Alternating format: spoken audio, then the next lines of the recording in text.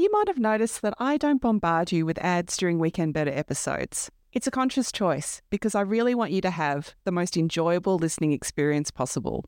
But it turns out that running a podcast ain't cheap. My solution is not a Patreon account or a donation drive. Instead, I've come up with a cool way for you to show your support for the podcast by rocking an awesome Weekend Birder t-shirt. And it's not just any t-shirt, it's a Bird of the Year t-shirt. That's right, a Swift Parrot t-shirt. T-shirt sales will help me pay for all the behind-scenes costs that keep this podcast running smoothly.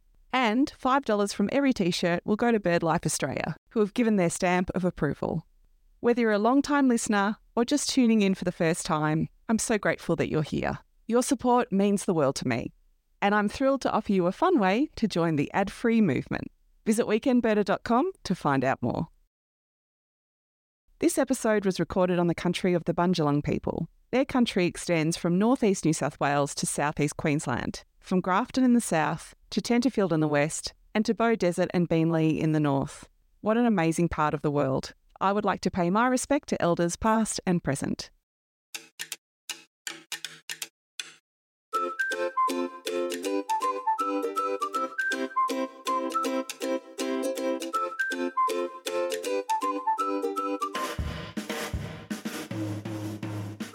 Welcome to Weekend Birder. I'm your host, Kirsty Costa.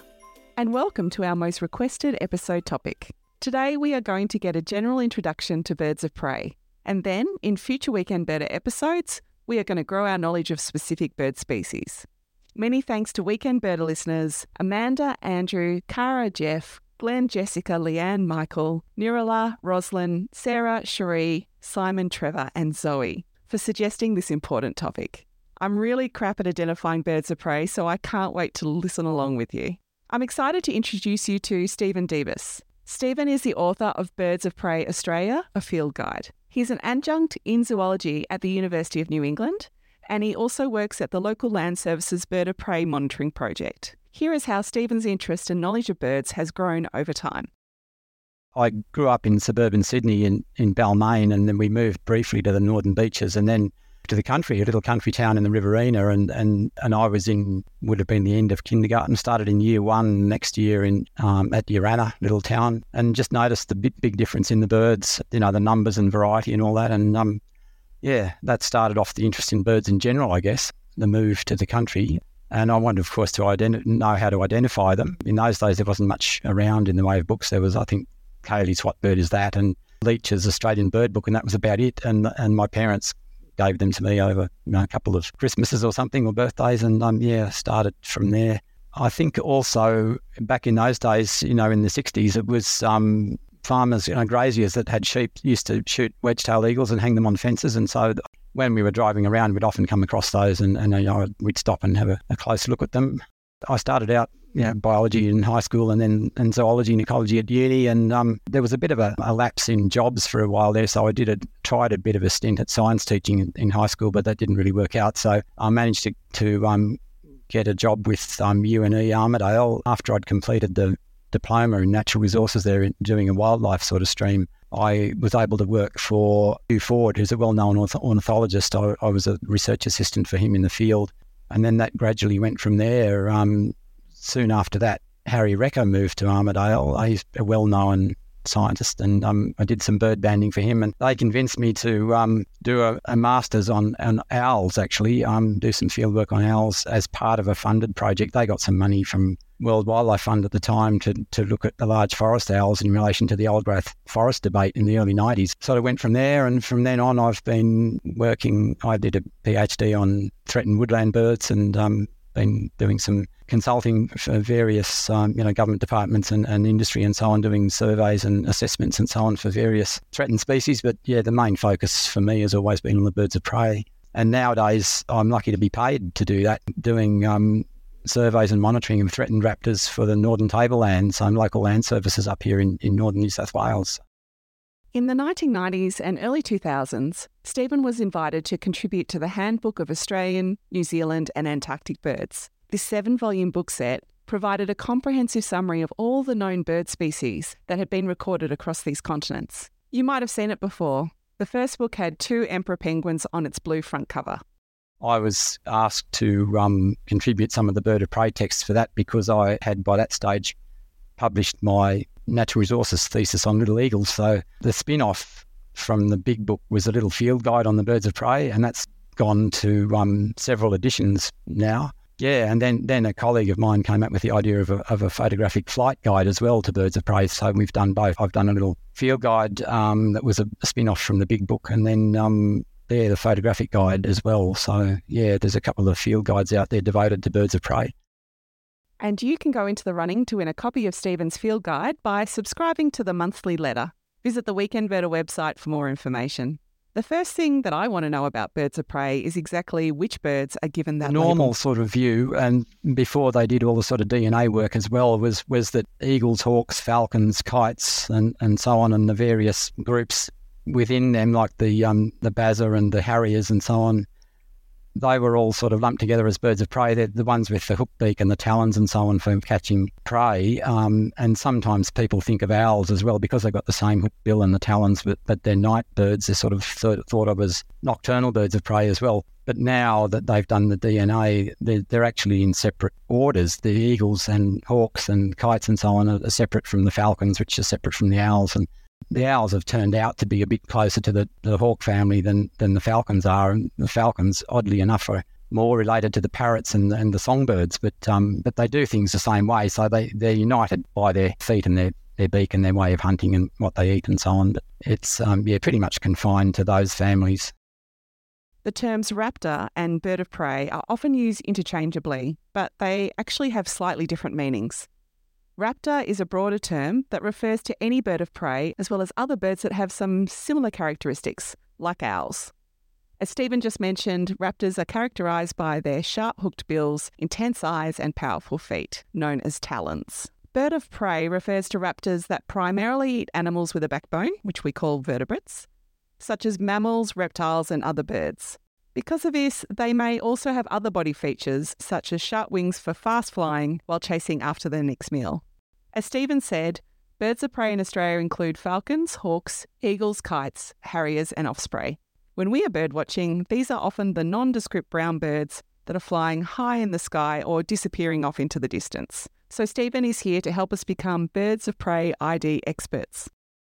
You usually see them in flight, and one of the clues is the length and shape of the wings and the length and shape of the tail and the angle that they hold their wings at when they're soaring or gliding, whether they're holding them in sort of upswept in a sort of shallow V or level with the body or drooped, below the body or a bit arched or something with the tips below the body. So the attitude, the wing attitude is important for distinguishing some similar ones at a distance. That's the other thing, is you often see them at a distance. So yeah, it's getting those sort of basic features. And if you're up close, you might be able to determine things like plumage markings, particular things like a pale patch in the wing towards the end of the wing or something, or in one or two cases, a pale rump or something.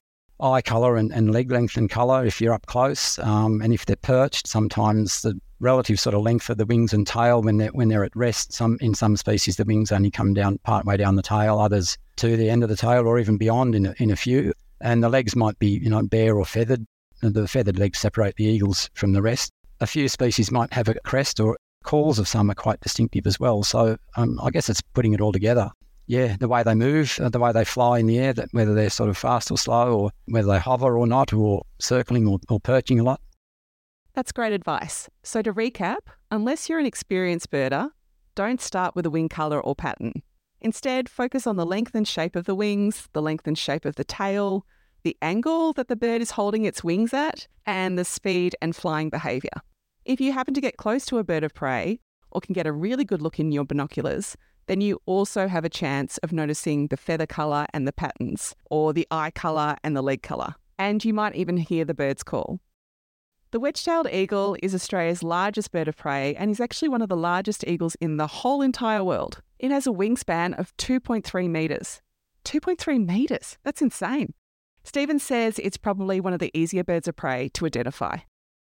They're often the most distinctive because they're large and dark, and they have that sort of diamond-shaped tail that it's almost like a reverse wedge in effect. The tail is fairly pointed, like it tapers towards the tip. So they've got that diamond-shaped tail and large upswept wings, and they're very dark with a a bit of a pale area towards the end of the wing near the base of the flight feathers, and they get up really high, soar very high and so on, and spend a lot of time circling. If you happen to see them close up or perched, they would have the big baggy feathered legs. The little eagles are quite a lot smaller. They'd be not much more than half the size of a wedge-tail, different tail shape. They've got a tail shape that's fairly square cut across the tip when it's folded, and they hold their wings fairly level when they're soaring and gliding. They're sort of not sharply upswept like a wedge-tail or a sea eagle, and they're quite vocal too, and they get up right up high, and sometimes you'll even see a little eagle swooping at a wedge-tail to sort of try to move it out of its territory or something.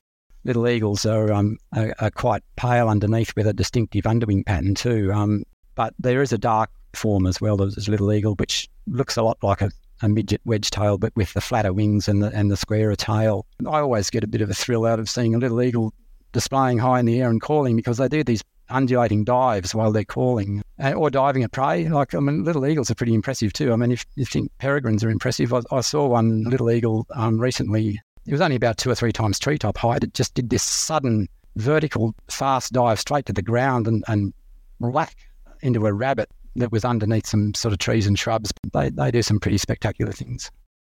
When I first started birdwatching, I often got the wedge-tailed eagle and the little eagle confused. But clearly they are quite different, and I just wasn't focusing my attention on the right things. So it's a good reminder that the feather colour of birds of prey aren't always the best way to identify them. The Nankeen kestrel and black-shouldered kite are 2 other birds of prey found in most parts of Australia. They are my favourite birds to play spotto when driving along a freeway or a country road, because of the way that they hover in the air, and because they're a bit closer, so it is actually easy to see their body features and their feather colours. First thing is when they're hovering, they're actually using the air as kind of an aerial perch. They're scanning the ground below for a small prey like mice or insects or lizards or something. There's the 2 main kinds that people are likely to see hovering is the Nankeen kestrel. It's small and slim, and it hovers usually fairly horizontally with the body pretty level, and it has a prominent dark tail tip. And if you see it on the back, it's a sort of a rusty colour, like light sort of orangey brown or rusty. The other one that's often hovering is a black-shouldered kite. They're in different families. Of course, kestrel is a falcon and the black-shouldered kite is a hawk. The kite is the really pure white one on the head and underneath with the grey wings, and depending on the angle you see it at, you might pick up the black patch on each sort of forewing on the top side. And they often hold their body at a bit of an angle, so they're kind of dangling in the air more than sort of sitting flat. They're a bit chunkier than a kestrel, shorter tail and broader wings and so on, and sort of pure white and grey rather than the sort of creamy and rusty with a black tail tip. But yeah, they're the common roadside ones. There are over 20 species of birds of prey in Australia. Here is some more information about the common ones that you might see in your area.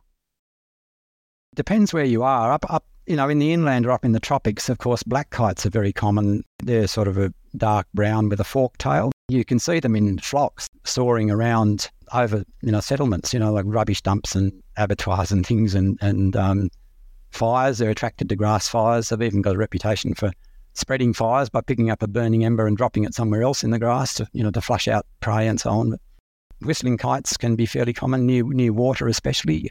They're a bit bulkier than a black kite and a lot paler. They've got a long rounded tail and quite a lot of pale area on the top side of their wings, and they tend to have their wings arched rather than sort of flat like a black kite.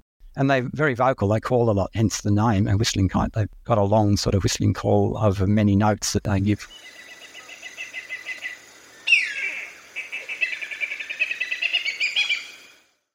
You can see white-bellied sea eagles fairly regularly on the coast, at least where I am, and maybe not so common down south, but Victoria, Tasmania, they're there, but I'm not sure how common they are there, but they're certainly regular on the coast in New South Wales and further north. Throughout the Murray-Darling Basin, my record for breeding sea eagles is on the Warrego out past Bourke, actually. So they're right through the Murray-Darling Basin. Sea eagles? Turns out they're not just living near the sea. Stephen also has some great tips about how to use your binoculars to watch birds of prey. I guess the general rule is you focus on the bird with your eyes, and then you bring the binoculars up to your eyes rather than trying to find the bird in the binoculars by sort of looking through the binoculars and scanning the sky. You can pick up birds of prey in the distance that way. I often scan the horizon with binoculars, but they're often at such a distance that, it's a trick to identify them, but you can see them with the naked eye. You've got a pretty good chance of identifying them through binoculars if you see them first and then bring the binoculars up to your eyes when you're actually looking at the bird. And of course, if they're perched, a telescope can be very helpful as well. I use a spotting scope for looking at nests and so on if I'm watching a raptor nest or something like that. Or a distant one perched, often a scope is handy if you happen to see one that's hundreds of metres away perched. A telescope is good for that. Larger powered binoculars can sometimes help you get a bit closer to the bird of prey, I suppose. I mean, a lot of people for bird watching just use an 8 or 10 times, but I was given a pair of 12 times older style binoculars recently, and there's not a lot of difference in power between 10 and 12. I've got 10 power anyway, but the higher your power of magnification, the better the chance you have of seeing enough detail on the bird. Stephen has been watching and listening and studying birds of prey for most of his career. Here are some of his most memorable experiences. I remember my sort of first sightings of some of the falcons, particularly peregrine. The first time I saw a peregrine was barely into view, and I could see what it was, and then it did this sudden stoop at a magpie lark from fairly high up in the air, and the speed was pretty impressive. Certainly remember my first encounters with grey falcons and red goshawks because they're quite rare, and the first grey falcon was actually while I was doing a survey for the first Australian Bird Atlas. I just happened to see one perched beside the track we were driving on once, and it took off and flew alongside the vehicle for a while. And of course, red goshawks, I was lucky with them. I was actually a volunteer on the BirdLife, well, then in those days it was RAOU, Red Goshawk Project up in Kakadu, and sort of getting out of the vehicle when we arrived and sort of stepping into the CSIRO compound up there in Kapalga in Kakadu, and they were nesting in the grounds of the compound and quite tame, and I just spent a few days watching them from a hide there. Black-breasted buzzards, way back, it would have been in the early 70s when you were still allowed to climb Uluru. I climbed up there with my father, and this pair of black-breasted buzzards just came zooming into view, did a few circuits and then off into the distance like they do, sort of from one horizon to the other, but a couple of obliging circuits of the rock while I was standing there. The other nice things I've done is watch the full breeding cycle of about half of our birds of prey. Find them when they're building a nest and watch them until they're young, become independent is really good, and it's a great way to get to know them and be able to recognise them and identify them in future, and seeing the sort of first flights of fledglings, like seeing a wedgie take its first flight, or a couple of hobbies or whatever it was, a little eagle on one occasion. I think it's pretty special to sort of see a bird of prey take its first flight from the nest. Stephen says that as an ethical and respectful birdwatcher, there are things that you and I can do to ensure that Australia's birds of prey continue to thrive in the wild. There's a bit of a trend in these days to go for the prize photo of a breeding raptor, and the risk is you could keep them off the nest, keep the attending parents off the nest too long if you're sort of paying too much attention too closely. Flushing and keeping the adults off exposes the eggs or chicks to the weather or to predators, and it stops the parents from feeding their young. So avoiding disturbance to active nests, keeping a distance and not flushing them is another important thing. Contributing to citizen science projects like logging sightings of raptors and nests into wildlife atlas schemes, joining citizen science projects that are related to raptors. Like we've got quite a few participants, like volunteers in the bird of prey monitoring up here. If there are people in northern New South Wales that are listening, we'd really love to know where additional nests of little eagles or square-tailed kites or white-bellied sea eagles are. They're our main target species on the northern tablelands. There are other species. We've got barking owls here too. It's a bit harder to keep track of them because I can't work day and night. We have black falcons, but I haven't got any breeding records for the tablelands as such. I don't think they breed here. And spotted harriers are the other one. We'd love to, local land services would love to hear of any additional nests of our target species on the northern tablelands. And I'm sure there are people elsewhere. I do know that local land services in the Riverina of New South Wales are now targeting black falcons. So they would love to know where there are black falcons nesting in the Riverina of New South Wales. And I guess, sort of even over the border, over the Murray would possibly be of interest as well. And I know that the Victorian Peregrine Project has had volunteers and so on, so you can get involved in conservation and research projects. I've put links to some of the citizen science projects that Stephen just mentioned in the show notes. In this episode, we've received a general introduction to birds of prey. When trying to identify a bird, we've learnt that it's useful to focus on the length and shape of its wings and tail, its wing angle, and its speed and flying behaviour. We've also grown our knowledge about some of the common birds of prey that we might see around Australia, and we've got to know Stephen, his books and his love of raptors. Anyone who is subscribed to the monthly letter will automatically be put into the draw to win a copy of Birds of Prey of Australia. And thanks for taking the time to consider buying a t-shirt for yourself or for a loved one so that this podcast can keep on keeping on. In the next episode, we are going to go birdwatching in Canberra.